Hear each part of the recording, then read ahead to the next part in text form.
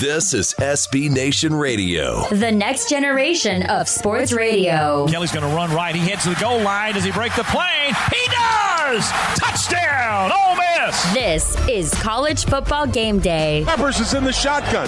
He takes the snap. He runs to the left. It's a sweep. He's to the 4, to the 3. He's in. Touchdown, Michigan. Here are your hosts, Rich Sermonello and Joe Lisi. We are roaring into week number 11 of the college football season. It is rivalry weekend, and the Pac-12 is taking front and center stage later tonight. USC and Washington doesn't get better than this. Can the Huskies pull out this victory later tonight in Seattle and move on to possibly a playoff appearance? We shall see. Rockin' Rich Sermonello, I am chomping at the bit for week number 11 of the college football season.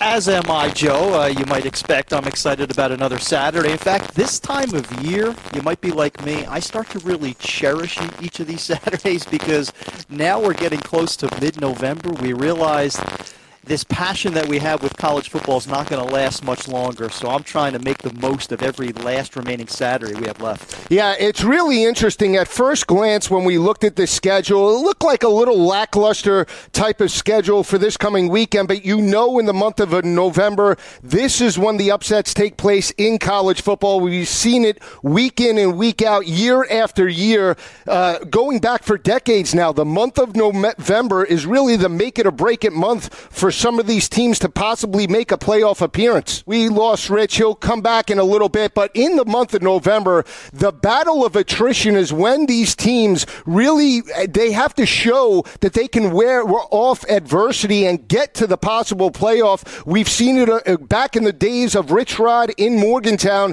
He was number 2 overall. The backyard brawl, Pittsburgh knocked him out of the BCS championship game, and this is where teams really have to get their sights set on possibly championship titles and, more importantly, that top 4 ranking for the college playoff. If you didn't see the rankings this coming week, it did come out. It is Alabama, Clemson, Michigan, and Washington now in the number 4 spot, edging out Ohio State after Texas A&M's loss last week in Starkville against Mississippi State. Rich and I have a great show planned for you today. At 10:31 Eastern Time, we're going to be joined by former Georgia Bulldog running back Robert Edwards. He's going to talk to us about the SEC's oldest rivalry game, Auburn and Georgia. Doesn't get better than this. Robert Edwards had a dynamic performance in the 1996 game that was the SEC's first overtime game.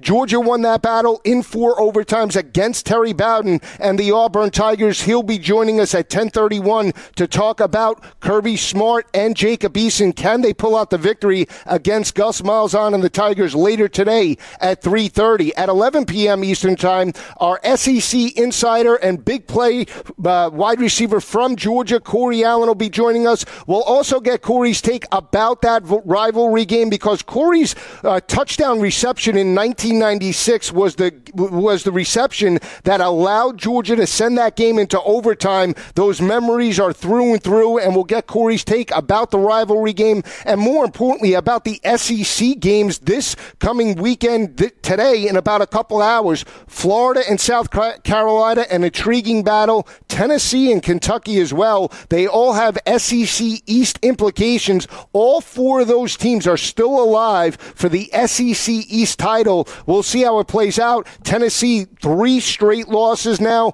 in the conference. They have not played well. Kentucky last week coming off a disappointing loss, 27-24 to Georgia. You look at South Carolina, they seem to be the hottest team out of those 4 teams with a victory last week over Missouri and 2 weeks ago over Tennessee.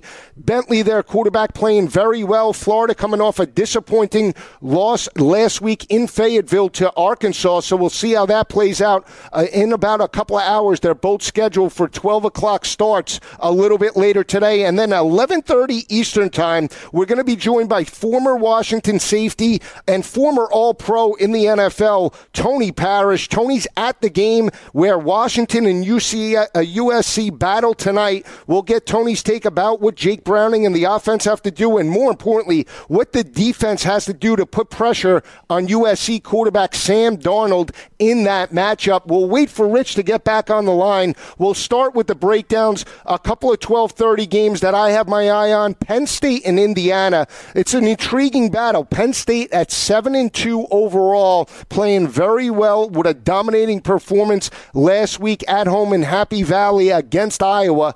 41-14. Saquon Barkley in the offense really clicking, and that offensive line has a lot of continuity now for James Franklin in that offense. You look at this matchup overall, since 2011, Penn State has won 4 of the last 5 by 14 points per game. But if you've watched Indiana and Kevin Wilson, they play very, very well at home, and I think this game is going to be a lot closer than people think, but we'll hold off on that. Want to welcome in my co-host, Rich Sermonello. Rich, some audio difficulties, but it doesn't matter. You're still ready and amped up for this game later tonight. Did I miss the part where you suggested Purdue might win this weekend? I didn't get to that 12 o'clock. Okay, that's the best part. I'm disappointed if I missed that. No, not at all. Not at all. Audio difficulties, Rich, they're part of the industry. We know that. But again, when you look at this schedule overall, at first glance, people say, it's an off week for college football, but you could go back, and I brought up the Rich Rod days when they were at West Virginia with the backyard brawl, 28-point favorites in that ball game, and Pitt got the victory to knock them out of the BCS game. So you never know what can happen in November, and more importantly, in these rivalry games. Yeah, no, I think that's an excellent point. When you look historically, we always have these types of weekends that appear to be sort of under the radar. We have the one big game between Washington and USC, and then a lot of games that, while compelling and interesting, don't really rise to the level that we've been expected to over the first 10 weeks. But what we've learned historically is some of these teams that are undefeated, kind of sleepwalking through this weekend, they can get picked off. So I wouldn't be the least bit shocked that by late tonight, early tomorrow morning, there's something that happens that's cataclysmic as it pertains to the college football playoff. And when you look at the top teams overall, dynamic slate. Mississippi State travels to Tuscaloosa to face number 1 Alabama. You look at Clemson and Pittsburgh in that battle at 3:30 p.m. in Death Valley. Number 3 Michigan travels to Iowa in Kinnick Stadium to face Kirk Ferentz and C.J. Beathard in that battle. And then Washington and USC. There is the possibility when you look at those games, maybe outside of Mississippi State, Alabama, but it is an early kick. It is the week after LSU. People just expect Alabama to roll. You never know what can happen. I mean, when you look at these battles overall, for you, which team is on upset alert? Because for me, I have 2. It's Clemson against Pittsburgh, and it's Michigan against Iowa. Want to get your thoughts about which team out of the top 4 is on upset alert today? Well, I think the obvious one, although I think Washington wins tonight, I think the obvious one would be Washington because of how well USC is playing. Clay Helton now has his footing as the head coach. Sam Darnold, the redshirt freshman quarterback, has been outstanding since he has been inserted into the lineup. That's kind of the obvious one. But in terms of less obvious, I'll go with Iowa against Michigan. I have not been impressed by the Hawkeyes this year. They've been really disappointing after their breakout season in 2015. But at home, at night, this is their opportunity to sort of recapture a little bit of the swagger. They have a lot of veterans on both sides of the ball. If Iowa is ever going to pull it together in 2016, this might be the chance to do it. And teams have to battle through injuries. We saw Alabama battle through the injury and the loss of their safety, Eddie Jackson, last week. Minka Fitzpatrick did fill in the safety position. We'll see how Nick Saban and Jeremy Pruitt utilize him today against Mississippi State. But you look at Deshaun Watson, hurt last week at home against Syracuse, hurt his shoulder. How hurt is he in this battle? Because that could play into this role against Pittsburgh later today. Joe, you bring up a really important point. As we slog through a season at this point, week 11, mid-November, it's not just the kids that are out, too. It's the ones that are playing, but are playing at 80%. That could really impact these games. That we don't know a lot of times, but that is an important factor as we get towards the end of the regular season. Yeah, I mean, that's something that you have to keep an eye out. This is what we talk about, overcoming the attrition of the schedule, because it's not just the schedule. You have to battle through injuries. You have to battle through adversity, rivalry games. There's so much that these kids have to keep focused. We're just getting started. Stay with us. Rich and I will come back. We'll break down week number 11, top 25 matchups. This is Joe Lisi and Rich Sermonello live from New York, Fantasy Sports Radio Network.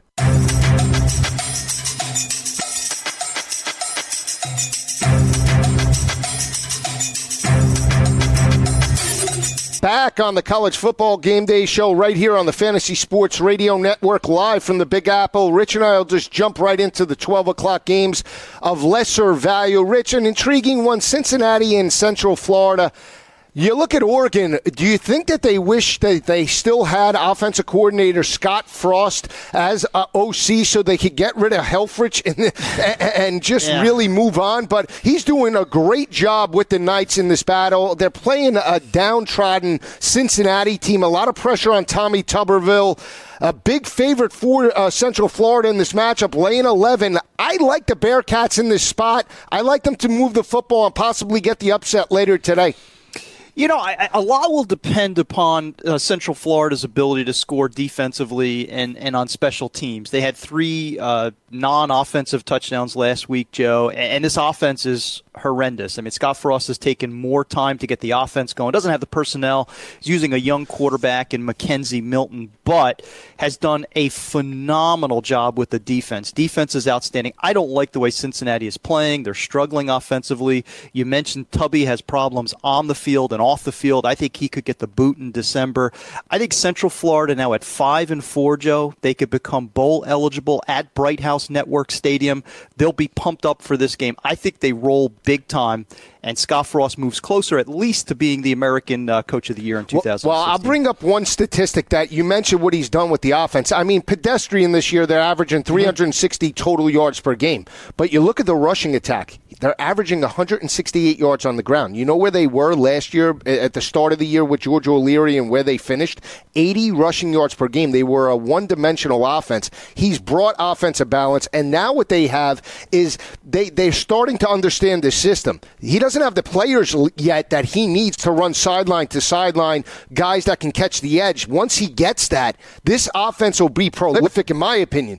The one thing I think that they struggle with is in pass coverage. They're giving up 211 yards per game. That's why I like Gunnar Kiel and Cincinnati. By no way, shape, or form do I think Tommy Tuberville is back in Cincinnati, especially yelling at the fans last week. Even though the university backed him, that's just to get through the season. We'll see how that game plays out. Rich loves UCF in this battle. I'm sticking with Cincinnati. I'm calling for the upset. I think the Bearcats will be in it from start to finish. When we come back, we'll break down all the 12 o'clock. Stay with us. Joe Lisi, Rich Sermonello, live from the Big Apple, Fantasy Sports Radio Network. Keep it where it is. You're listening to College Football Game Day on SB Nation Radio. Here are your hosts, Rich Sermonello and Joe Lisi. Back on College Football Game Day right here on the Fantasy Sports Radio Network, live from the Big Apple. Before we get into Penn State, Indiana, if you want to talk college football with us, give us a call, 844-843-6879. That's 844-843-6879. You could tweet me on Twitter at GoForThe2. That's the number 2. You could follow Rich on Twitter at Rich Sermonello. That's CIRMINIELLO. Rich, you look at this Penn State team, 7-2 overall with a dominating home victory over Iowa last week in primetime. Dominating performance on both the offense and defensive lines. James Franklin really has this team focused. They've won 4 of the last 5 against Indiana by 14 points per game. But I have a hunch this game's going to be a lot closer than people think. Kevin Wilson doing a fantastic job with this team, Indiana, and they play much better at home than they do on the road. I think it'll be competitive for a while, Joe, but I'm giving up on doubting Penn State at this point. I have been so impressed with what they've done since the Ohio State game. I thought Ohio State was a fluke. Obviously, they got the big special team score late to beat Ohio State. I figured it was a whiteout, maybe all the emotion. But you're right. James Franklin has these guys playing exceptionally well on both sides of the ball. Trace McSorley, the quarterback, has settled down to complement Saquon Barkley. Defense playing great with Garrett Sickles and Marcus Allen on the back end. I think they go into Bloomington. I think they start slowly but pull away. I have this game 34-21 Penn State, the win, the cover, and they continue to trek closer to a 10-win regular season, which just blows my mind at this point. Well, here's the thing about James Franklin. When you look at what he's done now with this team, I think when you look at this team overall, the first 2 years that they were there, they never rushed for over 143 yards per game on the year. First year, they struggled for like 106 yards per game. Last year, they were in the area 143. They had offensive line issues. In 2014, they allowed 44 sacks. In 2013, it was 39. But they didn't have the type of quarterback that James Franklin wanted to have. Now, McSorley is not Lamar Jackson, but he's more mobile than Christian Hackenberg was in the scheme. He could step up in the pocket when there is pressure from the outside, and he really has progressed. And if you look at the quarterback that he had in Vanderbilt, with a guy named Jordan Rodgers, he was the same type of quarterback, even Austin Carter-Samuels. So I think when you see the progression of Penn State, a lot has to do with the offensive line continuity in run blocking, but a lot has to do with Trace McSorley's progression as well, because I really feel he's a key element to this offense. By referencing Jordan Rodgers, are you suggesting that McSorley might have a future on The Bachelor someday? Absolutely not. Jordan Rodgers is a much better-looking man than Trace McSorley, just my opinion, but hey. Very attractive man. I will absolutely say that, taking nothing away from Trace McSorley. But to your point, Christian Hackenberg, who he inherited from Bill O'Brien, never was the answer. I mean, that was the case of a kid that was, a round peg in a square hole, or a round whatever the case may be. He just didn't fit in Penn State and didn't fit in that offense. McSorley, though, has gradually gotten better. They now have that run-pass option. Chris Godwin on the outside is an outstanding next-level receiver, and this is the foundational year that James Franklin desperately needed. I mean, it looked at the beginning of the year, Joe, that maybe he's coaching for his job. Now he's coaching to really build this into a powerhouse beginning in 2017. Here's the thing when you look at Penn State 7-2, and I've heard from other shows, are they a possible outside selection should things fall their way to make the playoff? I can't see it in any way. I mean, here's the thing, the measuring stick. Yes, they got the victory over Ohio State at home, but you look at that loss on the road in Ann Arbor where Michigan rushed for 326 yards on that defense. You lost to Pitt, too. They lost to Pitt also. That was a shootout, though. They lost that game 42-39. I mean, you look at Pittsburgh's resume. They lost to North Carolina by a point. They lost by 3 to Va-Tech. So you could sort of understand that it's a rivalry game, but they got blown out by Michigan and Ann Arbor. I mean, it wasn't even close. Yeah. Here's where the bar is set, which is perfectly fine if you're a Lion fan. The bar is set at a New Year's 6 bowl game. If you can get to 10-2 and land a spot in one of the 6 premier postseason games, that is just way beyond expectations. That is tremendous heading into 2007. Forget about the playoffs. If you can get a New Year's 6 bowl bid, be the third team out of the Big Ten, I think you're perfectly fine in Happy Valley. Here's the thing about Indiana that I like: they can pass the football. They're averaging 298 yards through the air. They have a big play quarterback in Lego. 61% of his passes, 2,500 yards, 15 touchdowns. Yes, he's been turnover prone, 13 interceptions, but their third down defense is very solid, and I look at that as a way of keeping them in this ball game. They're holding opposing offenses to 31% on third downs. To me, that's the difference, and they're not as bad in run support, only giving up 165 yards on the ground. They lost this battle 29-7 last year. I think they're going to be in this game, Rich. I really do. I think this game is going to be a lot closer, and I do feel that Indiana will push Penn State to the limit and possibly get the upset later today in about an hour and a half, but we'll see how that plays out. Rich likes Penn State. I like Indiana in this battle. Let's turn our attention to another 12 o'clock game. I want to say under-the-radar game, but it's a solid matchup. Tulsa and Navy. Navy with that dynamic 28-27 victory over Brian Kelly in Jacksonville. I called that upset. I mean, just a monumental victory for the midshipmen. They've been close in recent years, knocked off Notre Dame in 2007. And this Tulsa team, Rich, you look at their two losses. Houston on the goal line and week number 2 against Ohio State. I mean, not too shabby. They could very well be 8-1 overall. Philip Montgomery is beginning to do an outstanding job at Tulsa. He's a disciple of Art Briles, really got out of Baylor at the right time, getting to Tulsa, now can use this job as a possible launching pad to a Power 5 program. You look at what they're doing. Offensively, they've got balance with Dane Evans, running the ball exceptionally well with James Flanders and D'Angelo Brewer, and defensively, they've been opportunistic beginning at the line of scrimmage. Now, are they in a position to handle the option? That's the big question in Annapolis this afternoon. Great under-the-radar game. Glad you brought it up because this will decide who wins the American Athletic Conference West Division. So there's going to be a lot at stake today in Annapolis. Well, here's what I like Tulsa in this matchup for a couple of factors. They're balanced offensively, passing for 257, rushing for 254. They have a big play quarterback in Dane Evans.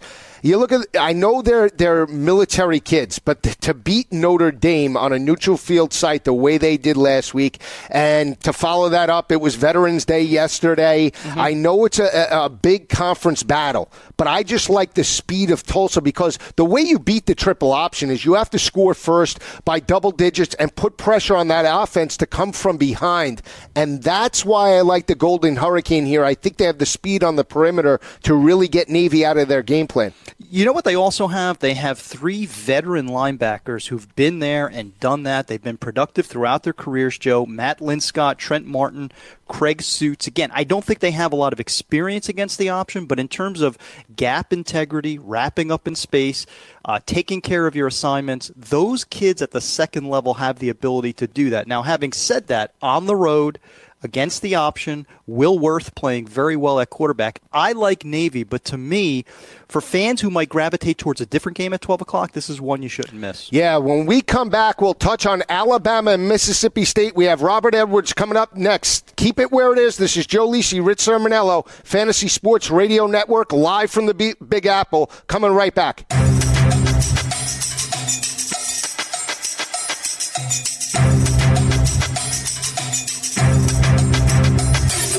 Back on College Football Game Day right here on the Fantasy Sports Radio Network. A couple of other 12 o'clock games in the Big 12, Rich. West Virginia and Texas.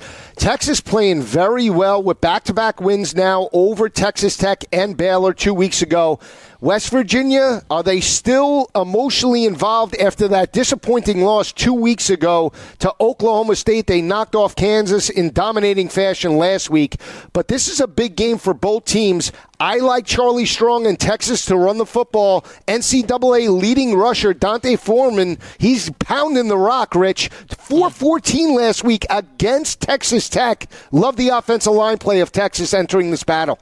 Yeah, I agree with your assessment across the board. I think in terms of sheer interest and fascination, I'm going to be riveted to this game as much as anything other than maybe USC Washington, because I'm curious if Texas is finally going to build on a little bit of momentum, number one. To your point about West Virginia, can they get back into this Big 12 race? Obviously, mathematically, they're there, but not necessarily playing as well as Oklahoma and Oklahoma State. Dante Foreman, I think the kid has to be at least on the periphery of the Heisman discussion at this point. I know the Big 12 doesn't play any defense, but this kid has been an absolute locomotive off the tracks when he gets between the tackles. So it's a great game. I have a Texas 33, West Virginia 30. I think it could be the most entertaining game of the afternoon. Yeah, I think Texas wins this game by double digits, and I equate Texas. We're both finance guys, former finance guys. Mm-hmm. Here's the thing about Texas. I look at them as breaking out of the charts. I mean, 1 week up, 1 week down, 1 week up, 1 week down. Sort of consolidation, as they say in stock picking, right? Now you break out with back-to-back wins. Does that momentum continue? For me, I think it does, because this is what it's all about, building momentum at the end of the year. And the offensive line continuity, for me, is very important. And then I give the edge of the coaching advantage. Charlie Strong over Dana Holgorsen. Sorry, do not like Dana Holgorsen in a big spot in any way, shape, or form. Yeah, to your point about the offensive line, Connor Williams has been, as a true sophomore, phenomenal. I mean, he's been borderline All-American caliber in terms of his blocking ability, both pass protection and run blocking for Dante Foreman. A lot is going to hinge on Shane Buechele. I mean, as teams begin to put 7 or 8 in the box to stop Foreman, Buechele is going to have to connect downfield, so I'll be watching him closely in the 12 o'clock game. When we come back, we'll touch on Baylor and Oklahoma. We're just getting started. Week number 11 right here on Fantasy Sports Radio Network. Joe Lisi, Rich Sermonello. Keep it where it is. We're coming right back. You're listening to College Football Game Day on SB Nation Radio. Here are your hosts, Rich Sermonello and Joe Lisi. Back on College Football Game Day right here on the Fantasy Sports Radio Network in New York City. When Rich and I left off, we were talking about the 12 o'clock game between number 1 Alabama and the Gutty Crew led by Dan Mullen. Upset victory over Texas A&M last week in Starkville. Mississippi State. This is an intriguing battle, Rich. You look at the battle since 2011. Alabama's won 5 straight. They're 5-0 by 18 points per game. But I have a hunch this game's going to be a lot closer than people think in about an hour and 28 minutes today. Listen, if you're saying take the points, I agree with you. I would take the points only because Alabama, coming off of LSU, it's a Nick Saban team. I know he always has his kids ready. They're uber talented, but they have to be a little bit down for this game. And on the flip side, Mississippi State, they had the big win against Texas A&M, but I think they're confident. And I don't expect a lot out of their offense, Joe, but I think it's important to point out their sophomore quarterback, Nick Fitzgerald, had a breakout performance against Texas A&M. He's obviously the future in Starkville. I've talked to some scouts who have said young, long way to go, but in terms of potential, could have more upside than Dak Prescott, which is saying a lot. Yeah, very great point there about Nick Fitzgerald overall, because when you look at him, that game against BYU for me was the turning point. They lost that battle 28-21, but he played very, very well in the system and really had his team in a position to win that ball game over the Cougars. They lost that game in double overtime.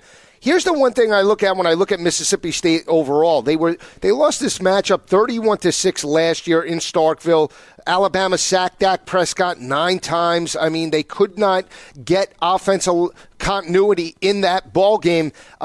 But I think they have playmakers. We're going to hold off, though, on this analysis because we're joined with one of my favorite Bulldogs of all time. What better way to talk, Rich, about the SEC's oldest rivalry game, 119 times, Auburn and Georgia, than with the former Bulldog. He's live on the Progressive Celebrity Hotline. I want to welcome in former Georgia Bulldog running back and former number 1 draft pick of the New England Patriots, Robert Edwards. Robert, how are you today?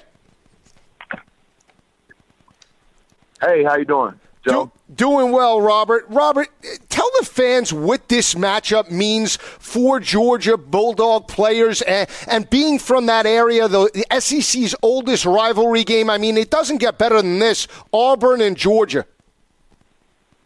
Well, I tell you can throw the standing record out of the window. It doesn't matter what your record is right now. It doesn't matter what your standing is. This is a game that's, fought from the heart, and it's usually a hard-fought game. You never know who's going to win it, but I'm banking on Georgia coming off of the win last week with confidence that they can come in and get this win for the Bulldogs. Robert, Rich Sermonello, can you give me your assessment as a Bulldog, what you think about Kirby Smart's first year, how this team has been coming along through the first couple of months of the season?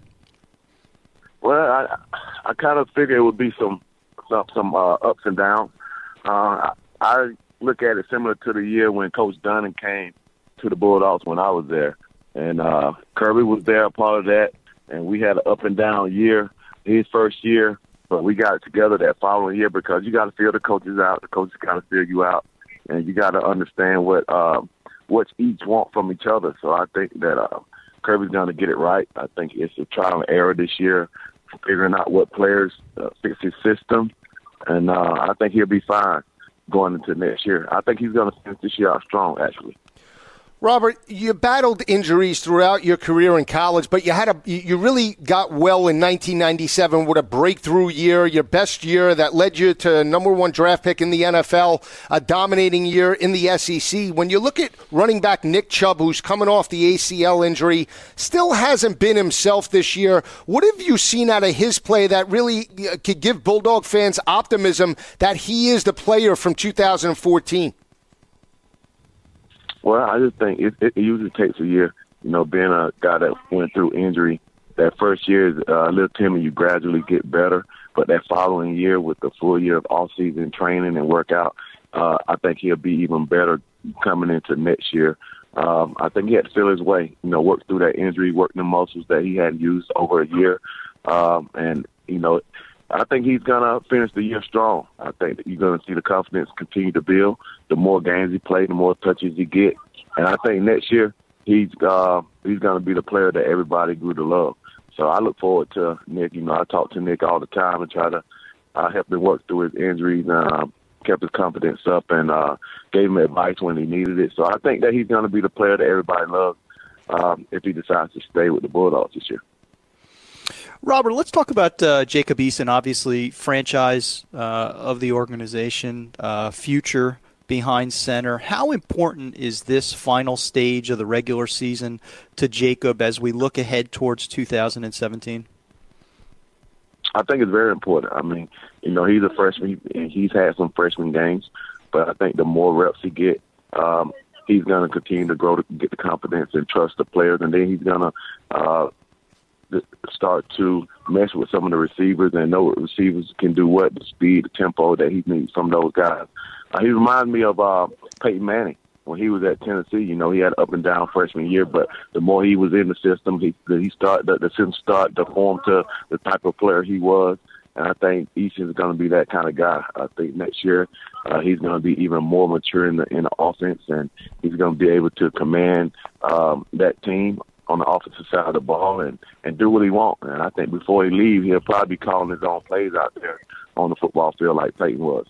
Robert, when I talked to Corey, and I thought it was absolutely imperative that Kirby Smart had to start Jacob Eason this year to go through the growing pains because of the expectations at Georgia with what was there with Mark Richt. Every year it was 10-3, constant success, but couldn't take it to the next level. If he went with Grayson Lambert this year and the team went 10-3, there'd be a lot of pressure on Jacob Eason in year number 2, whether he was redshirted or played sparingly, to really perform and bring the team a national championship. So do you see this as growing pains to really get through Kirby Smart's first year, where next year the team will just be like an oil machine because they understand his philosophy?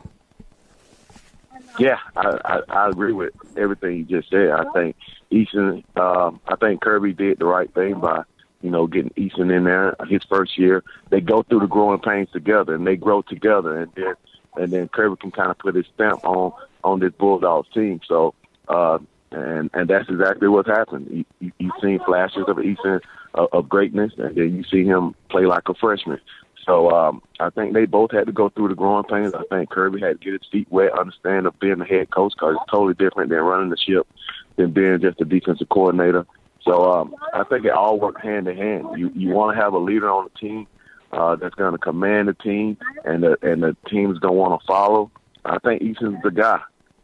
You don't want him to have had to sit a year and then come in his sophomore year and have these same problems next year, and now we into Kirby's second year. So I think that he made the right decision, and I think he's going to benefit from that decision. Robert, defensively, I think the D hasn't gotten enough credit, doing a good job against the run. Trenton Thompson in the middle, linebackers playing well, playing with good range. Can they stop the Auburn running game, which obviously has a couple of backs that, I don't know how far under 100%, but they're not 100% this afternoon? Well, I think so. I mean, we have some very athletic linebackers that can run with their running backs. Auburn doesn't have a barn burner back there in their backfield. They just have steady guys that can pound it and break when they need to break it, but they don't have any tremendous speed in their backfield. So I think that Georgia can hold their own. I think Kirby's gonna scheme and let them know how important this game is. And like I said at the beginning of the interview, it really don't matter what your record is or what's going on with your team at the time.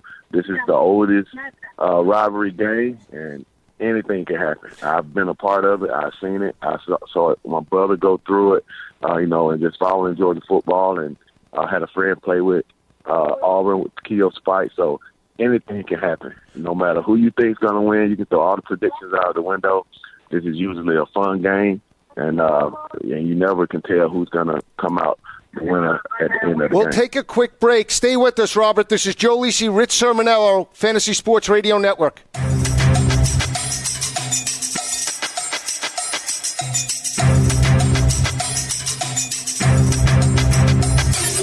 Back on College Football Game Day, when Rich and I left off, we were talking about the Big 12. Rich likes Texas in a close game, 33-30 over West Virginia. I think it's double digits, but now we're going to turn our attention to the other big game, Baylor and Oklahoma. Rich, this is a reeling Baylor team under Jim Grobe. Shock Linwood out for this battle. Disciplinary actions. It just keeps getting worse and worse for the Baylor Bears. Yeah, I think you could pull out the toe tag at this point. I would be surprised if Baylor has a pulse at the end of the season because of the off-field issues. On-field, a tremendous amount of talent on both sides of the ball. That's not the problem. But you have a coach who might be there on an interim basis. You have a team that is playing poorly, back-to-back losses, absolutely ambushed by an average TCU team last week, 62-22. Now they go into Norman, struggling against the run with Samaje Perine coming back from injury, Joe Mixon coming back from suspension. Listen, this has the looks of a bloodbath at Oklahoma today. What's interesting is 2 years ago, Baylor walked into Norman and beat up on Oklahoma, so don't think that Bob Stoops doesn't have that on his plate in this battle. The one thing, if you're going to say, does Baylor have a shot, they have to attack Oklahoma's secondary that's given up 297 yards per game, and that's down after last week's performance. So, again, when I look at this battle, I just think that Oklahoma has way too many weapons, and I'm just not sure where the mindset is of this team. Right. We said their October and September schedules, Baylor would walk through it because they didn't play anybody really outside of Oklahoma State. Outside of that, once adversity kicked in, what would happen with this team? And we're starting to see it now. Yeah, and we are. And you brought up Linwood. To me, Shock is an important part of that offense and a terrific running back. They have other backs. That's not necessarily an issue. But that might be emblematic of what is taking place in the locker room. That's my big concern. Joe, I would be really surprised if this is competitive in the second half, considering how well Oklahoma is playing offensively. And they've been better defensively. Not great, but better defensively. So I think this one is over in the second. You could see the backup Sooners by the end of the third quarter. I'd be shocked, too, just because of what we stated. I like Oklahoma. Rich likes Oklahoma. When we come back, we'll break down the other games. You look at statistics in this battle, Oklahoma averaging 44 points per game, giving up 31 points. Baylor averaging 39 points as well. Their defense a little bit better, 25 points per game to opposing offenses. When we come back, we'll break down the Big Ten and the SEC. Joe Lisi, Rich Sermonello, Fantasy Sports Radio Network. You're listening to College Football Game Day on SB Nation Radio. Here are your hosts, Rich Sermonello and Joe Lisi. Back on College Football Game Day right here on the Fantasy Sports Radio Network. We're live on the Progressive Celebrity Hotline with former Georgia Bulldog running back and number one draft pick of the New England Patriots in 1998, Robert Edwards. Robert, before you go, talk to me about playing in the SEC's first overtime game in the SEC's oldest rivalry game back in 1996. It was a dominating overtime performance by you to pull out that victory. Yeah, and much of that season was much of what Kirby's going through. It was up and down year with Coach Donovan's first year, and Auburn was pretty much picked to beat us, and they was up a whole lot. We was able to come back, and Coach Corey Allen was able to make a tremendous catch at the end of the game to send us to overtime. And I actually got benched that game. Me and Bobo actually for our play during that season because we were so up and down. But we was able to come through in the overtime. They called plays for me that the offensive line was able to get out in front of me and block. And, man, they was great play calls. I was able to get in the end zone a couple times, I think 3 times. And we was able to stop Craig from getting the first down and win that game. And that's a great example of how seasons can go. And it doesn't matter what kind of season you're having. That game is always up in the air. Just who wants it bad enough and who makes the least mistakes and who makes the most big plays. So that's kind of the season that Kirby's had this year. So we're hoping that he can carry on what he did last weekend and bring Georgia a victory home. Robert, it's always a pleasure. Great information. We hope you enjoyed it today. I mean, you're the only player in NFL and CFL history to rush for 1,000 yards in your career. You're the only player to do it, and you're my favorite Bulldog. We hope you enjoyed it today. I appreciate you having me, Joe. Always a pleasure. That was former big play Georgia Bulldog running back, Rich, Robert Edwards. Love the way he plays. He was a converted defensive back from 1994, and they made the switch under Ray Goff.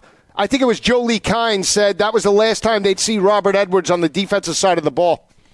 You know, and I love any story of perseverance. Obviously, Robert Edwards showed throughout his career, both on the college and the pro level, that he'd battle back from injuries. Nothing was going to hold him back. And I think he could be an example, not just for young Bulldogs, but obviously any young college player of what's possible when you refuse to quit. So I'm happy we had him on today. Great information. We'll break down that game a little bit later in the second hour because it is a 3:30 start. I want to continue our coverage about the Alabama-Mississippi State game. I think this team, Mississippi State, after their victory over fourth-ranked Texas A&M, Texas A&M came out flat, but again, they won that game. Mississippi State did on both sides, offensive and defensive lines, outworked Texas A&M. I just feel they'll be loose into this battle. Everybody's expecting them to lose, so why not throw caution to the wind? You're 30-point underdogs, and it's a 12 o'clock kick after LSU.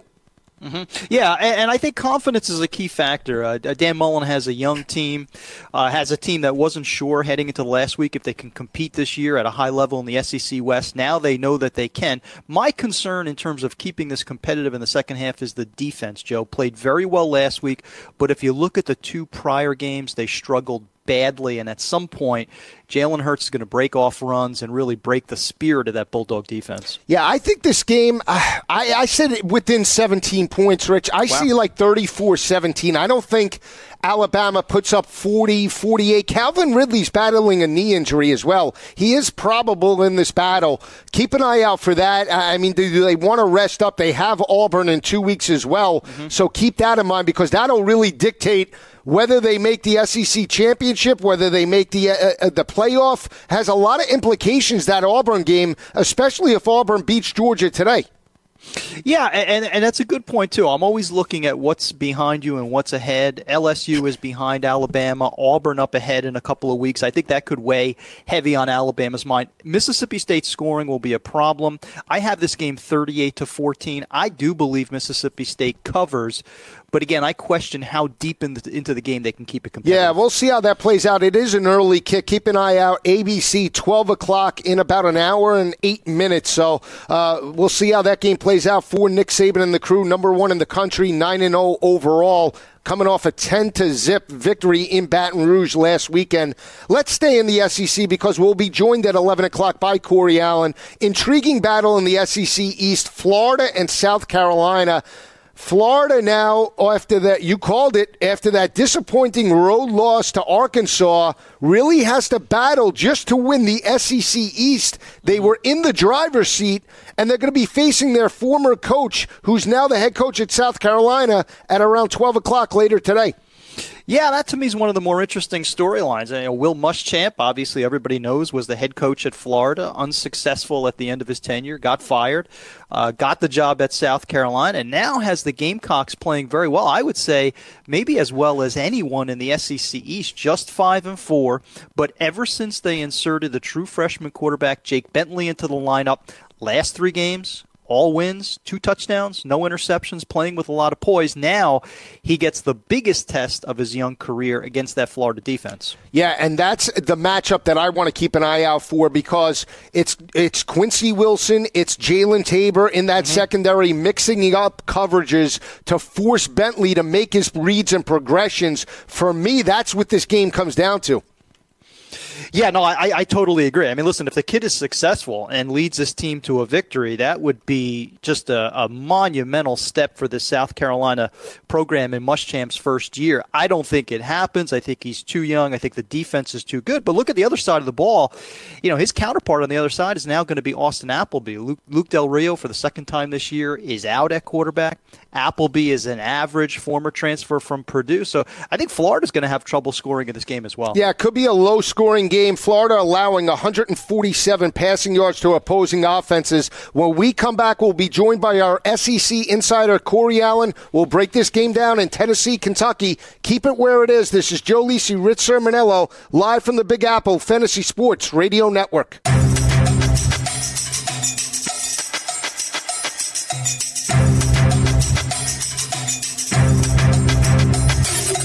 Live from right here in the Big Apple, College Football Game Day on the Fantasy Sports Radio Network. Rich, do you know the last time Notre Dame lost to both Navy and Army in the same year? Probably before my birth, I'm thinking. 1944.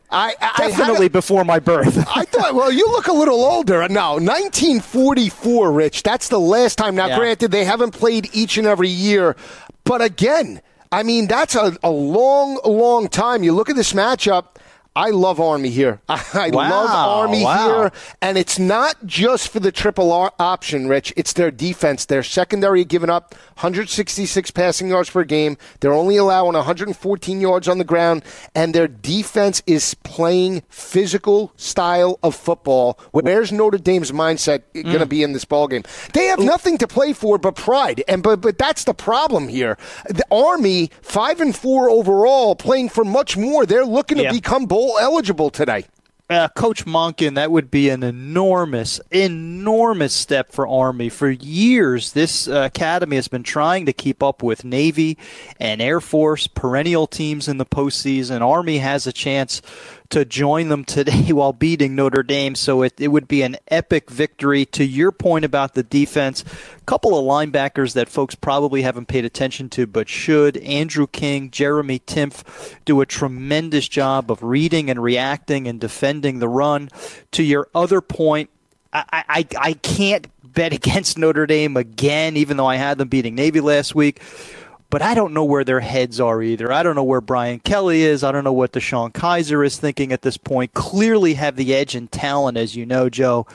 But I don't know what their motivation level is going to be like today in what I believe is San Antonio is where they'll be playing that game with Army. It's incredible because Notre Dame cannot run the football consistently. 149 yards on the ground. That's put pressure on the offensive line and, more importantly, Deshaun Kaiser. So I didn't like the way they played last week. I think he made a poor decision kicking the field goal at the end. And, again, I don't see this team responding under Brian Kelly is my main concern. Yeah, and I wonder to what extent that's going to affect Brian Kelly's future. I mean, I'm a little dumbfounded right now as to what to expect in 2017. I think Notre Dame stands pat. I think they give him another shot in 2017. But if the wheels come completely off, including today against Army, that certainly could change the course a year from now. Yeah, we'll see. We'll come right back. We'll take a quick break. Joe Lisi, Rich Sermonello, Fantasy Sports Radio Network, live from New York. This is SB Nation Radio. The next generation of sports radio. Kelly's going to run right. He heads to the goal line. Does he break the plane? He does! Touchdown! Ole Miss! This is College Football Game Day. Peppers is in the shotgun. He takes the snap. He runs to the left. It's a sweep. He's to the 4, to the 3. He's in. Touchdown, Michigan. Here are your hosts, Rich Sermonello and Joe Lisi. Back on College Football Game Day right here from the Big Apple Fantasy Sports Radio Network. Some big games in the SEC East. Tennessee and Kentucky, South Carolina and Florida. And later tonight in the West, LSU and Arkansas. What better way to talk SEC football than with our SEC insider? He's live on the Progressive Celebrity Hotline. Want to welcome in former Georgia wide receiver Corey Allen. Corey, how are you today? Hey, Joe, this is one of the better times of the season, I promise you. Right now, everything is pretty much in front of all the teams who want to have success. All these SEC games are going to continue to lead us down the path of someone making this playoff scenario and hopefully reaching a national championship game. So things have dwindled down a lot of exciting football, and the players really right now, Joe, are making statements to see who's going to take that next step trying to win a championship. Do you really feel, in your opinion, when I look at this battle, South Carolina and Florida, do you really feel, I feel that Florida still is the creme de la creme of the East, even though they lost last week on the road in Fayetteville. Do you feel that, though, South Carolina could possibly be a better team than those the others that I mentioned playing at 12 o'clock today? I'll tell you what, South Carolina has one thing that they can lean on, and they have nothing to lose. That's their primary objective right now, playing all out, letting their fans know that they're committed, and letting Coach Will Muschamp see that these players are going to go to the limit for him. I think this battle against the Florida Gators is going to be an important one, not just because Florida can continue to make its track to the Georgia Dome and the SEC championship potentially, but because the South Carolina Gamecocks aren't going to quit. They are not going to lay down. They've got a lot of talented guys on that team, Joe, and I think they're willing and ready to step up, but they cannot fall behind early because the momentum that the Gators bring will snowball in a hurry. Hey, Corey, it's Rich. It's kind of funny. South Carolina began the year with a true freshman quarterback in Brandon McElwain from Pennsylvania. It's going to finish the season with a true freshman quarterback, but not McElwain and Jake Bentley. What are the challenges that a first-year quarterback will face in going up against that nasty Florida defense? Well, he'll understand what it's like to play against an SEC defense real quickly. That Florida defense is going to do their job creating pressure and trying to put Bentley in a position where he's not comfortable. They have to do what they can. When I speak about the Florida Gators, they're going to do everything that they can to show different looks on defense, to apply pressure from the edge and from the middle. So as a quarterback, as a young quarterback going through these transitions, this is a very difficult time because you got to keep your head and your wherewith about you, but you cannot allow that pressure to force you into making mistakes. So this is an important game for a young quarterback because you're going to learn a lot, but you would hate to do so making a bunch of mistakes and causing your team to lose. Corey, the other game at 12 o'clock that has the SEC East implications is Kentucky and Tennessee. Kentucky with a disappointing loss against Georgia, 27-24. Tennessee back in the driver's seat, but again, this team to back into a possible SEC East title is not the way Butch Jones wanted to do it at the start of the season, and I'm not sold on their defense giving up 197 rushing yards on the ground. To me, this is a very difficult battle for the Volunteers, even though they're at home. I like Kentucky's chances today. Give me your thoughts. Kentucky has a fighter's chance. They're licking their wounds after a tough loss to the Georgia Bulldogs at home last week, so they're going to come out really chomping at the bit, trying to make sure that they take advantage of a chance against the Tennessee Volunteer team that's really trying to find their way back into the fold. I think Coach Butch Jones is going to take whatever he can as far as any victory right now. It doesn't matter how he gets to the Dome as long as he gets there, Joe. That's really his team's goal. That was their goal from the beginning, and they still have that in front of them. Josh Dobbs is going to have to play a key role if Tennessee is going to continue to find success because Kentucky is strong, they're formidable, and they're really anxious to get after it.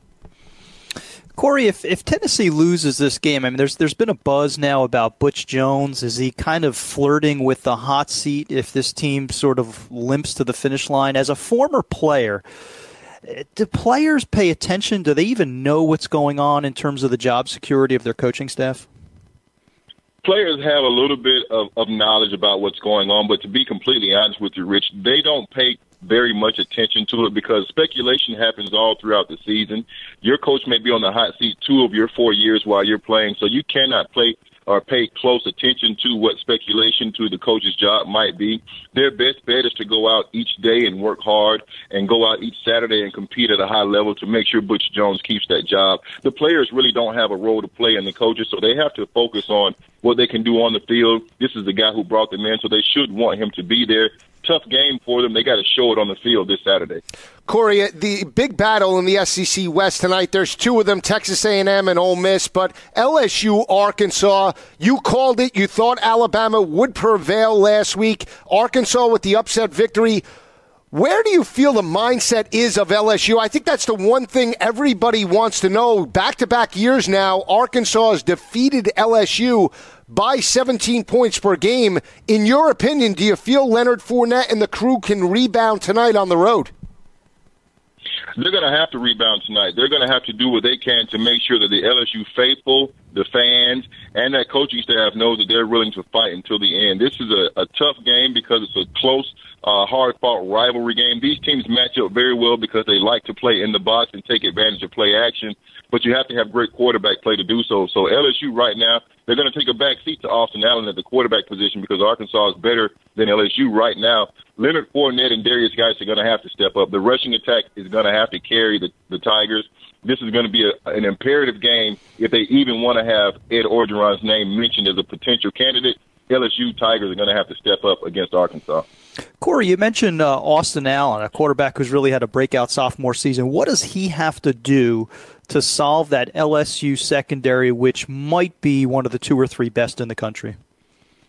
His best bet, in my opinion, Rich, is to test those linebackers in the passing game. He should not play too much with those corners because LSU's corners like to squat, they like to sit, and they're going to jump those short routes, but they're fast enough to do so. They're going to play that deep ball well with the safeties. Austin Allen's best opportunity is to try to use the tight end position and the running back. They've got a plethora of running backs at Arkansas to find ways in the passing game, in the short passing game, to open up that box that an LSU defense is going to try to force you to run into. So I think Austin Allen, because he has the experience of the season and last year, I think he's ready for the challenge. It's an important game. Converting on third down, especially with the short pass, is going to be imperative because LSU will force you in the long yardage situations. The defensive ends will pin their ears back, and those corners can pick you off and take it to the house. Corey, we would not have you on the show talking about the SEC East and the SEC West without talking about a rivalry that's very dear to you and having one of the most memorable moments in Georgia history. Talk about what the SEC's oldest rivalry means to you, Georgia and Auburn, and more importantly, that touchdown reception in 1996.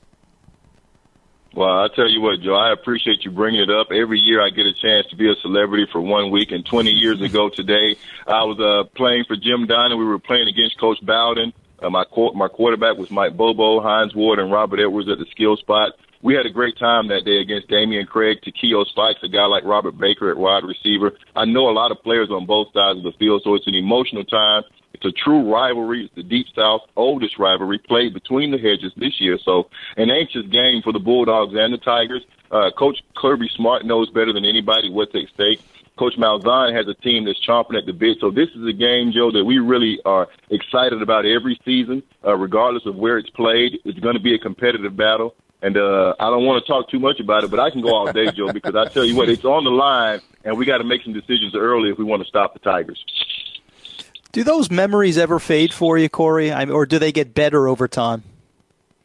I promise you, Rich, they get better as each year goes by. If you ask me, that touchdown catch I made gets a yard longer every season. It gets a little bit tougher every year. So I have to carry it with me, and a lot of the Georgia faithful will not let me forget, and that's what I love about it. This is the best thing, if you ask me, about college football, is the pageantry. So if you can have your name tied to one of the legacy moments that school is going to hold dear, then you're going to live with that forever in a good way. And I think that's something that I've had a chance to carry for these last 20 years, and I'm anxious to see what these young Bulldogs do to get their name etched into the record books, because it's going to be a competitive battle. Most of these kids played against each other or with each other in high school, so anxious times for both teams, and I'm hoping my Dogs come out and really put up a good fight, even though they're the underdog.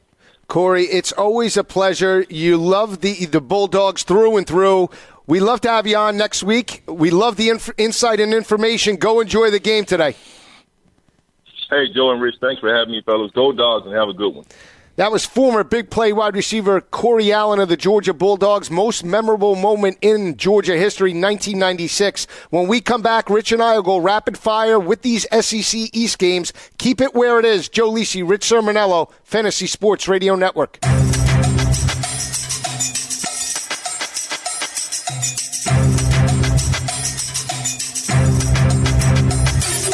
Back on College Football Game Day, when Rich and I left off, we were talking Army and Notre Dame. Rich, I'm calling for the upset today. I like the Cadets to knock off Notre Dame. Do not like the mindset. Which way are you going in this matchup? You know, I'll stick with Notre Dame one more time. I just think the talent gap is substantial enough. I don't have high expectations for Brian Kelly or the program right now in South Bend, but I just think they're better on both sides of the ball, so I'll take Notre Dame one more time. Here's an intriguing battle in the ACC, Miami and Virginia. It's a weird time, 2 o'clock kick. Something tells me, Miami won last year 27-21. Since 2012, the teams have alternated victories. I like the Cavaliers. The way they've been playing at home, lost 2 weeks ago to Louisville by 7. They lost by 7 to a solid Wake Forest team last week, 27-20. I think they give Miami all they can handle in Charlottesville later today. Yeah, I think it'll be competitive because Bronco Mendenhall finally has the team headed in the right direction. Kurt Benkert, the quarterback, has had stops and starts. He could be good, he could not be good, but I like the defense of Virginia led by Micah Kaiser. However, I'm going to go with Miami simply because they finally got off the schneid, won big last week against Pitt, 51-28, thinking that momentum will carry this week into the Virginia game. We shall see. Here's an intriguing battle. It's Wisconsin and Illinois now. Wes Lunt is out for this battle. Jeff George Jr. will get the start. Since 2011, Wisconsin has dominated the series 5-0 by 14 points per game. Every time I think, even though I like Wisconsin against Northwestern, something tells me that they're going to dominate this ball game. I just think they're more physical on the offense and defensive lines. And even though Illinois playing better, and they got the victory, I just don't see it this weekend against Wisconsin. I think they get blown out today. Joe, I thought the letdown might come last week against Northwestern. I was wrong. Wisconsin is just mentally tough, physically tough. They now can smell that Big Ten West division title, which they needed help. They got it with Nebraska's loss last week, and now I think they forge ahead. Illinois has not much to play for, a staff that's not doing a great job led by Lovie Smith. I agree with you. I think Wisconsin rolls. Although they got that victory against Michigan State, we have to see how this team, it's unreal that they got that victory, but we'll break down the Big Ten and the SEC next. Keep it where it is. Joe Lisi, Rich Sermonello live on the Fantasy Sports Radio Network, right here from the Big Apple, New York City. Nothing better. You're listening to College Football Game Day on SB Nation Radio. Here are your hosts, Rich Sermonello and Joe Lisi. Back on College Football Game Day, right here live from the Big Apple Fantasy Sports Radio Network. Rich and I are just going to give our predictions for the SEC games. Kentucky and Tennessee. Rich, I'm calling for the upset here. Tennessee's defense allowing 197 rushing yards on the ground. I know Kamara comes back. To me, it doesn't matter. And Kentucky coming off 186 rushing yard performance last week against Georgia. I think they get this victory on the road in Neyland Stadium later today. Mark Stoops has been a horrible second-half coach during his tenure in Lexington. I think last week's loss really haunts this Wildcat team. They lose. It's going to take next week against Austin Peay before they become bowl eligible. Well, we'll see how it plays out, but I don't want to hear from Tennessee fans if they backdoor this SEC East title. I do not want to hear this was a successful season because expectations were a national championship, an 11-1 season. This is not the way you drew it up in August, so I'll just say that before we move on to South Carolina and Florida, Rich. Am I wrong about that statement? No, but I think those of us in the media deserve a little bit of the blame. I think it's possible that we set the bar too high, and I'll say we from a cumulative standpoint of expecting that Tennessee was going to contend for an SEC championship. They're just not there, and I think we bear some of that blame. Well, I said they were overrated. I spoke out in Vegas. I said they were one of the most overrated teams. They had 17 starters back, but I'll just leave it at this. Josh Dobbs, prior to this year, never had a significant SEC victory under his resume, and till this day, I'm sorry, I don't count that Hail Mary victory as a quality road victory for Josh Dobbs. I'm sorry. Do you agree with that? No, I totally agree with you. There was fortune and fate that was involved with it. But I think next year, Butch Jones, if you're listening, please have some time with Joe Lisi. Let him set you straight before you head into 2017. I love the volunteers. I have many friends that are volunteers. I can go through the list. I mean, I grew up.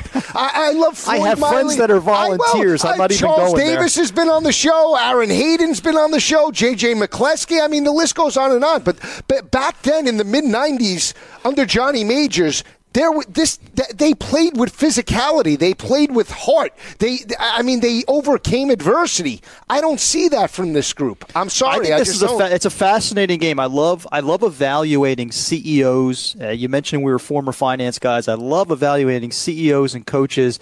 This battle, the importance between Butch Jones and Mark Stoops, cannot be overstated. This is a critical game for the futures of both of these coaching staffs. Yeah, I like Kentucky to get the victory, upset victory on the road in Neyland Stadium. Not sold on the physicality on the defensive side of the ball. We'll leave it at that. Let's go to South Carolina, Florida. I mean, the one X factor for me is how bad does Will Muschamp want this game? I mean, if he could go out there and put on a helmet, I'm sure he would do it. The one thing I look at is the secondary that's only given up 147 yards per game, and Jim McElwain is an offensive genius that will look to exploit the deficiencies of South Carolina's defensive front. 7 that's given up 196 yards on the ground as well. So I think Florida can run the football today. Yeah, and South Carolina's been getting better defensively. I don't know if McElwain has the tools to really sort of orchestrate the plan that he wants offensively, led by Austin Appleby. I think Florida wins 23-13. I think it'll be closer than Vegas expects. I don't know what to expect from Jake Bentley, but I'm always fascinated by young quarterbacks. One of the young faces, not just of South Carolina, but possibly of the SEC, which really needs quarterbacks going forward. Yeah, I see Florida winning this battle 30-10. I think it is low scoring, and I think Florida starts fast, scores first, puts the pressure on Bentley and that offense to respond. And I don't see it happening in the swamp earlier. In about 40 minutes from right now, Florida gets a convincing victory. Here's one of I really feel LSU dominates this game tonight. I know Arkansas has won back-to-back the last 2 years by 17 points per game right after LSU played Alabama.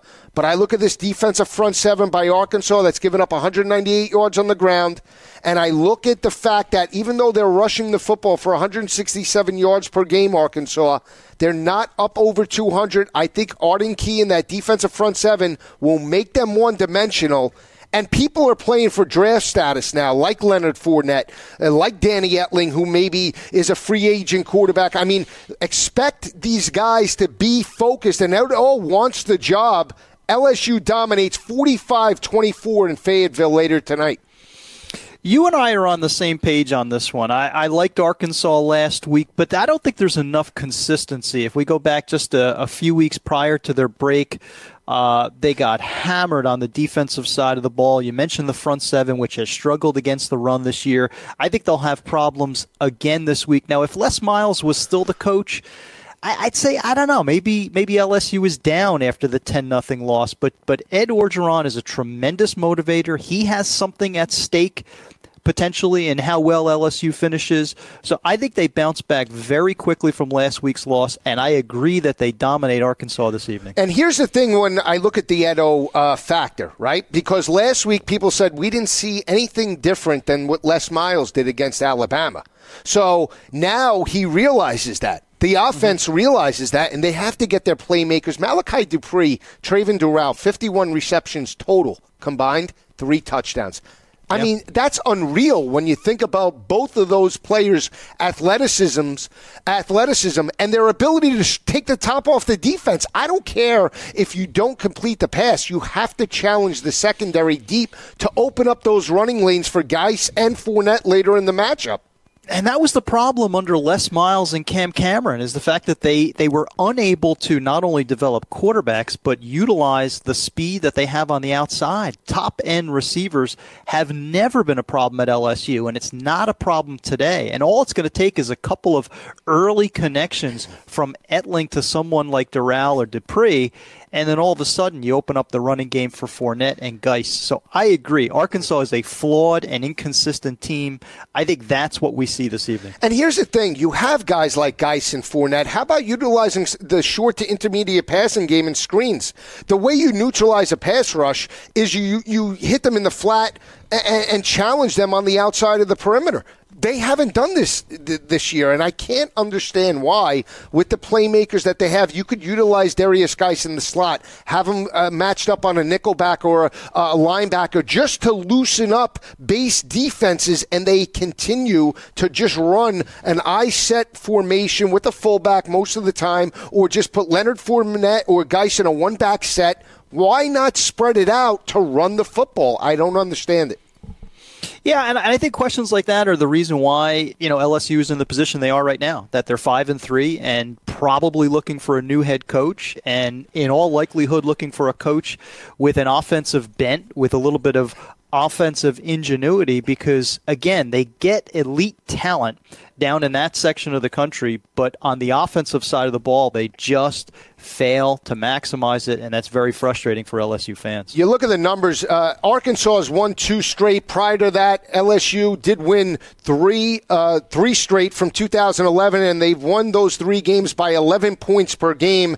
LSU averaging 26 points per game. They're rushing for 214 on the ground, only passing for 172 yards through the air. Last year, they only averaged 179 yards through the air, so they're 7 yards less in 2016 than they were with Brandon Harris last year. So we'll see how it plays out. 7 o'clock tonight. Joe Lisi, Rich Sermonello, live from New York, coming right back at you. Fantasy Sports Radio Network.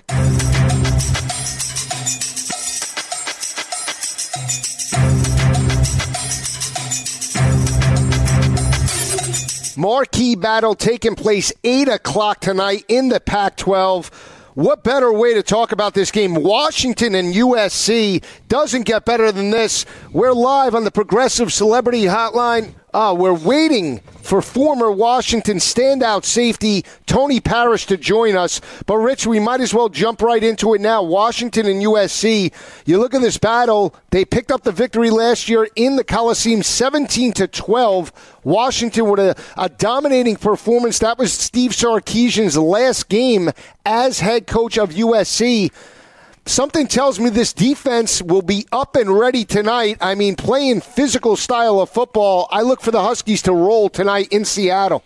Yeah, I do too. I really like this team. From the coach, Chris Peterson, now in his 3rd season, to the development of Jake Browning, to the physicality of that Washington defense. I think they've been a little bit overlooked nationally despite being undefeated. They had to kind of hustle and grapple their way into the 4 spot finally this week. But I don't see a lot of flaws on this team, Joe, including on special teams. Now is their shot to show the entire country what they're capable of. Yeah, I mean, this is going to be a marquee battle. It's the physicality when you talk about the Pac-12 that's been questioned each and every year. Even though Oregon made it in 2014, were they as physical back then as Ohio State? They weren't on the offense and defensive lines. You look at these teams overall defensively, I mean, playing very well in run support. And that's the one thing I think when you look at these teams, USC starting to bring it in recent weeks now with Sam Darnold, their quarterback, not just offensively, but defensively. And what Chris Peterson has transformed on the defensive side of the ball, I mean, it really goes back to the days that in the early 90s when Don James was there. Yeah, and there are not familiar names to people on a national level. They are familiar to you and I, but listen, they have the elite defensive backs in Budda Baker and Sidney Jones. They have the beefy defensive linemen like Vita Vea and Elijah Qualls, 2 players that I would encourage the audience to watch this evening against USC. USC does not have the defensive talent that Washington does. I think that's the gap between these 2 teams tonight. Yeah, when Rich and I come back, we'll break down all the games in the Pac-12. Keep it where it is. This is Joe Lisi, Rich Sermonello, live from New York. We're just getting started. Week number 11. You look at USC averaging 32 points per game, giving up 23 points per game. We'll see how this game plays out. 8 o'clock tonight. Keep it where it is. Fantasy Sports Radio Network. You're listening to College Football Game Day on SB Nation Radio. Here are your hosts, Rich Sermonello and Joe Lisi. The Pac-12 taking front and center stage later tonight. USC and number 4 ranked Washington live from Seattle. Doesn't get better than this. What better way to break this game down than with the former standout for the Huskies and a former All-Pro in the National Football League, former Washington safety, Tony Parrish joins us. Tony, how are you today? I'm doing well, Joe. How are you doing, man? Doing well. Great game, Tony. Always a pleasure to talk to you. One of the hardest hitters in Washington UW history. What's the atmosphere out there in Seattle for this culmination of this big Pac-12 battle later tonight? Well, you know, the atmosphere is electric. Everyone is really excited. It's been a long time. It's been since the 91 national championship team. Now we've had a team that go undefeated this deep into the season. So they're in waters that not many teams have done in the Northwest, and there have been some good teams at UW. So we've got a proud tradition, and people are really excited. Tony, Rich Sermonello, is there any chance for this young team to maybe be a little bit amped up for the USC game because there's so much at stake? I think Washington has been overlooked this year. Now they have a chance on a national stage to really prove what their potential is. I'm sure they are, and I would expect them to be. And this is the time where the leadership of Coach Peterson is really important. To make sure that they stay calm. That he can do the best that he can of just trying to manage expectations and excitement and just really get them to focus on one game at a time. All those old cliches are there for a reason because they're completely inescapable. And that's what Coach Pete and the staff have to do with a team like this. Tony, when I look at this defense overall, I mean, the numbers are staggering. They're giving up 17 points per game. They're plus 15 in turnover margin, 27 total sacks, and more importantly, holding opposing offenses to 29% of their third down conversions. What did Chris Peterson do that former coach Steve Sarkisian couldn't do in terms of bringing the physicality back to the days of like when you played with Coach Lambright and more importantly to the old days of Don James? You know what? I really think it's a mentality. It has to be in the coach himself in order to impart it and put it in his players. So it's something that people love to look at Coach Peterson and the production of his offenses and how his quarterbacks are put up big numbers and protect the ball. But you don't become that type of a defense on accident. That comes from the top down. So it's just a part of Coach Peterson's his motivation and sort of his direction that I think people overlooked. We were fortunate enough that he's a Northwest kind of guy, and after teams were trying to grab him for years, we were able to do it. Tony, could you talk a little bit about Budda Baker? I mean, a player that I've really enjoyed watching over the past couple of seasons. His importance as kind of the quarterback of the secondary to that entire Husky defense? I think he's become more of a quarterback of the secondary. He really is one of the tempo setters on the defense and on the team. They look to him for his leadership and his guidance, and his production. I'm a safety, so I love watching safeties and I love the secondary. I'm expecting him to help set the tempo today. It's going to be a big game for us. Tony, when you look at the loss, Joe Mathis out for this ball game. He's leading the team with 5 total sacks. How big of a loss will that be, and how will the defense respond in terms of game planning against USC quarterback Sam Darnold? It's when you lose someone with that type of production, they're definitely sorely missed. But it's time for someone to step up. It's time for it to get production. And, it's as simple as that. Someone has to step up and chase down a quarterback. Talk a little bit about Jake Browning, if you could. I think we all expected the kid to play well this season after watching him last year, but I think he's actually exceeded a lot of our expectations, not just his ability as a passer, but his poise in that huddle for Washington. Yeah, his poise is kind of scary at times. I remember even watching him as a freshman going, you know what, the kid's put up a lot of touchdowns, a lot of points. Sometimes he holds on to the ball a little too long before when he's scrambling, when he tries to get rid of it. But he's really monotone back there. And he doesn't get too high, he doesn't get too low, which is something you want out of quarterback, and it's something that you don't really see in such a young quarterback. And that's what I was looking at him as a freshman. So I was really excited to see him develop into the quarterback that he currently is. And, confidence, instills so much confidence not only in his teammates, but for us, for us old dogs that are watching that know how important that is, for the guy under center to have that type of steely confidence and to be able to sort of set the tone emotionally on the offensive side, especially when things aren't going well.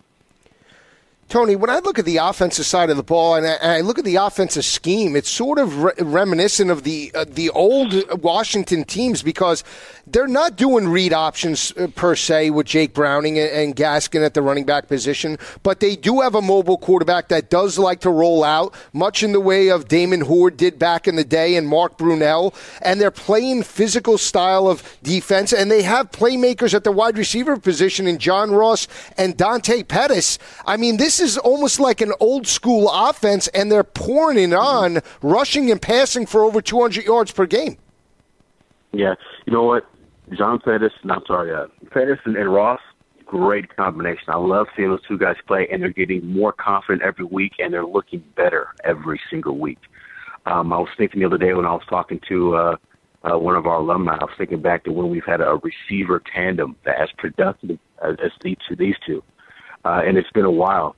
But I think what I'd like seeing the most is it's still football, and you still have to start by running the football. And that's something that we've missed in recent years, is that ability to just run the ball on people, which was something Stanford was doing when they were on top of the Pac-12 for a few years. They're the most physical offense, and when they wanted to, they could just run the ball and physically dominate people, and that's something Harbaugh did over there.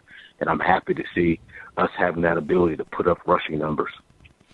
Tony, give us the tail of the tape of what I think will be arguably the most intriguing head-to-head matchup. Juju on USC versus Sidney Jones on the Washington side. Two, obviously, NFL caliber players. No doubt, two NFL caliber players, and I think all eyes is definitely going to be on that matchup. I think we're going to find out, as they say, who has the shortest memory, right? Because it's going to be one play at a time. Those two guys are going to go at it, and I wouldn't be surprised if it got a little chippy. I kind of want to see it. That means that they're sort of emotionally in it. We're going to find out, who's going to win, the battle of one particular play, and then who's going to come back and make a play and do something about it. I don't expect, Sidney to shut out Juju and Juju to put up astronomical numbers against Sidney. I think this is really going to be the type of matchups that has NFL scouts sort of, salivating just to see how these two guys match up against each other. Tony, it's always a pleasure when you come on. I know you're 3 hours behind. You're out of bed there to join us, and I greatly appreciate you coming on the show today. It was great information. You're a good friend, and we hope you enjoyed it today. No problem. Great time, man. Give me a call anytime. Former standout from the Washington Huskies, NFL All-Pro, Tony Parrish, one of the hardest hitters in UW history. Rich, he is an intense guy, and if you haven't seen him, he could still put on the pads and play today. I have seen him, actually. He looks fantastic. We should all be that lucky. When you look at this game, though, this game is going to come down to turnovers. Who can score first and put the pressure on the opposing quarterback? You look at Jake Browning, 67% of his passes, 2,273 yards, 34 touchdowns, 3 interceptions. You look at Darnold in the last 4 games, 68% completion percentage, 18 touchdowns, 3 interceptions. We'll see how this game plays out. Keep it where it is. Joe Lisi, Rich Sermonello, live from New York, Fantasy Sports Radio Network.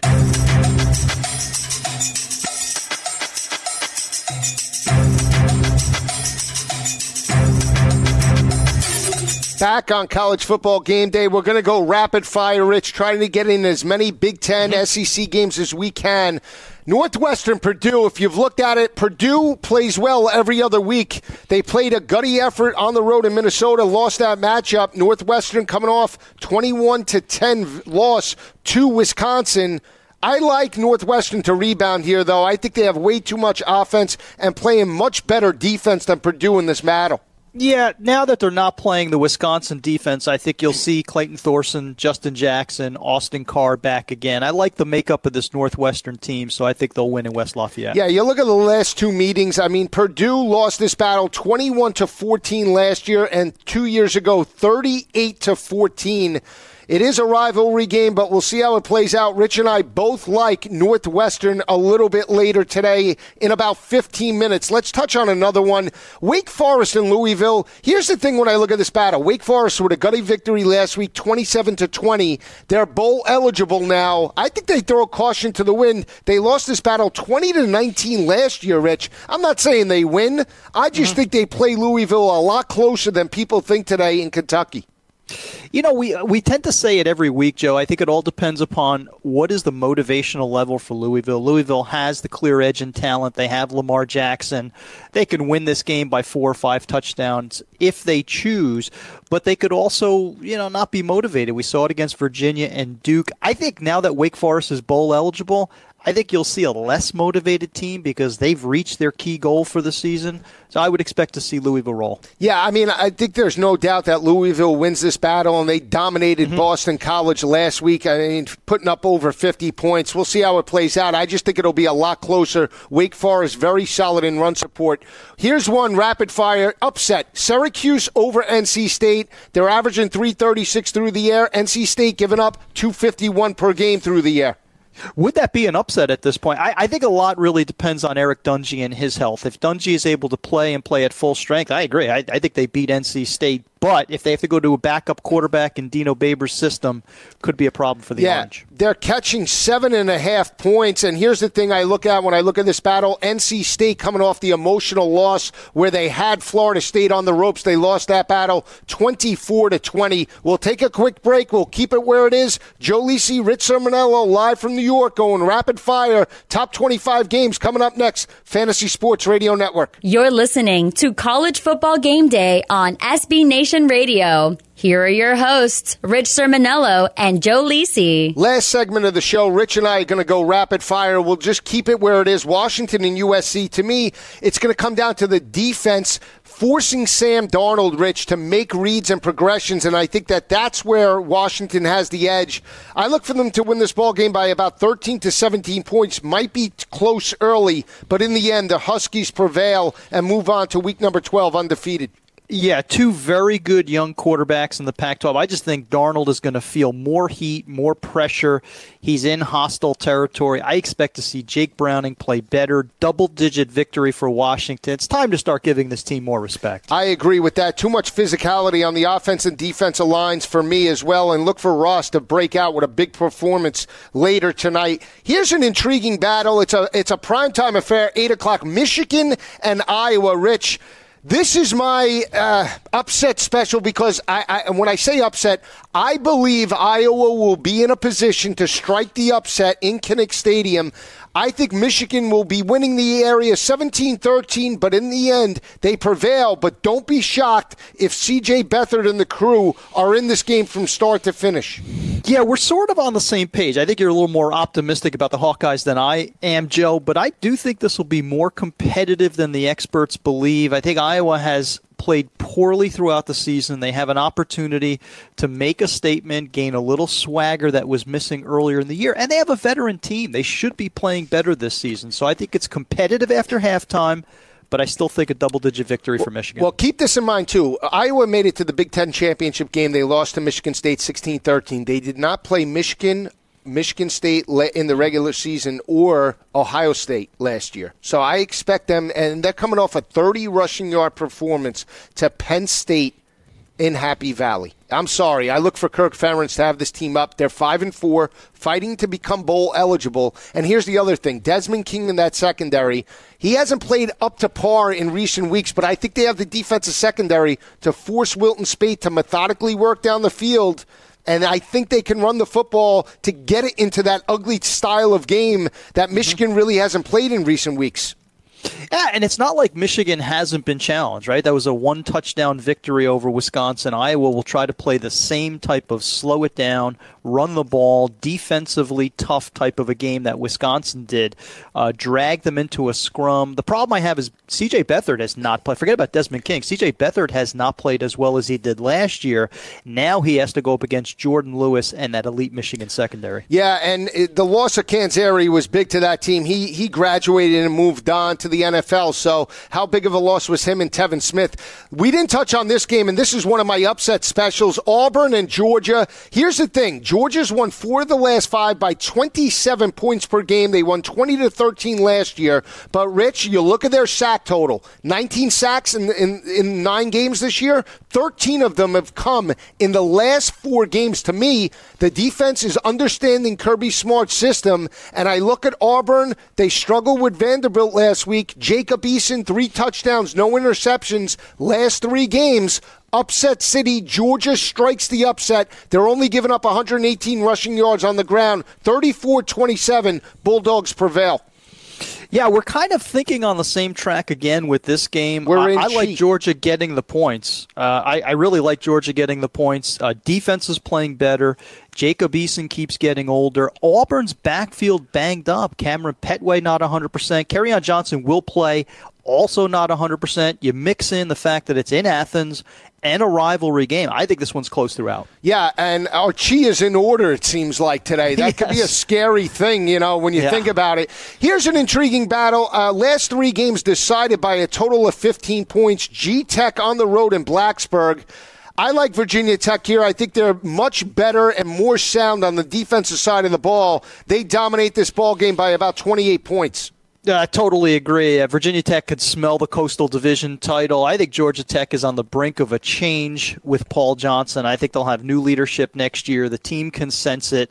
I think they're going to sort of slog to the finish line. Virginia Tech, on the other hand, again, they want to get to that ACC title game. Here's another one. I don't want to say upset special, but be very careful, Clemson. Deshaun Watson banged up. Pitt on the road in Death Valley. I think this game is much closer than people think. They're averaging 37 points per game, and they're rushing for 220 on the ground. I think they need to utilize James Conner. I think this game is a lot closer. I see Clemson winning 10, 13 points, but don't be shocked if Pitt is in a position to strike the upset later today in Death Valley. Here's what Pitt has, Joe, which has surprised me about this team this year. They have talent. They have Ewan Price. They have James Conner. They have a veteran quarterback in Nathan Peterman, Jordan Whitehead on the back of the end of the defense. Not a good year for Pat Narduzzi and his staff, but they have the talent to hang with Clemson. So I like where you're thinking with this And game. Here's the thing about Pittsburgh. They're only giving up 111 rushing yards on the ground. If they can make Deshaun Watson a little bit one-dimensional, it could be a ball game. They've lost shootouts as well. They lost to North Carolina, Virginia Tech, and Penn State, all high-scoring games. That's not the type of game you want to get into with Deshaun Watson. I think the secondary has been a problem. Secondary has been a big problem this year. And if Deshaun is on and he's healthy, then you've got to contend with Mike Williams, Artavis Scott, Deion Kane, Jordan Leggett. That's the big problem. If the secondary can do their job, this could be a competitive game. Yeah, I agree. I think that this game is closer than people think, but I do think that Clemson prevails and moves on to week number 12 undefeated, and they'll win their division, in my opinion. I look for them to go unscathed, even though that game at the end of the year, non-conference against South Carolina, the way South Carolina playing right now, you have to be nervous if you're a South Carolina Clemson fan at the end of the year. But we'll see how it plays out. We're just getting started. Stay with us each and every Saturday, 10 p.m. to 12 p.m. for Rich Sermonello. This is Joe Lisi. Enjoy the games. You could always tweet us at GoForThe2, at Rich Sermonello. Have a great weekend, everyone. Live from the Big Apple Fantasy Sports Radio Network. Have a great weekend.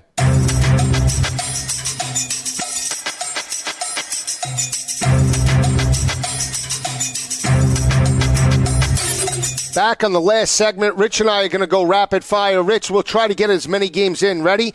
Texas Tech, Oak State. I like Texas Tech to keep this game close, catch an 11.5, 3:30 p.m. in Stillwater later today. First team to 75 wins, that team will be Oklahoma State. Wow, okay. No Chad Kelly, no Trevor Knight, no problem. Texas A&M rolls at home with Jake Hubenak at the quarterback position. Yeah, more experienced quarterback. I'm curious to see if we get a chance to take a look at Shea Patterson, the Ole Miss quarterback. But I think this is Travion Williams' night against a bad Ole Miss defense. Here's another one we have to cover, Rich. Rutgers, Michigan State in about 3 minutes. I waited till the last minute. Why do we have to cover it? Michigan State doesn't win this game, I know. And they're laying 17 points. 17 points in East Lansing. Yeah. Can you imagine? Don't play this game in any way, shape, or form. I'm picking Michigan State, but eyes closed on this one. I guess. I mean, picking Michigan State for me is like picking Notre Dame. I feel forced to do it. Why not?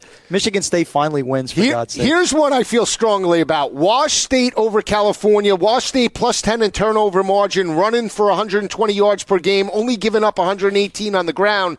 They force Davis Webb into mistakes tonight and dominate this matchup by 24 or more later tonight in Pullman.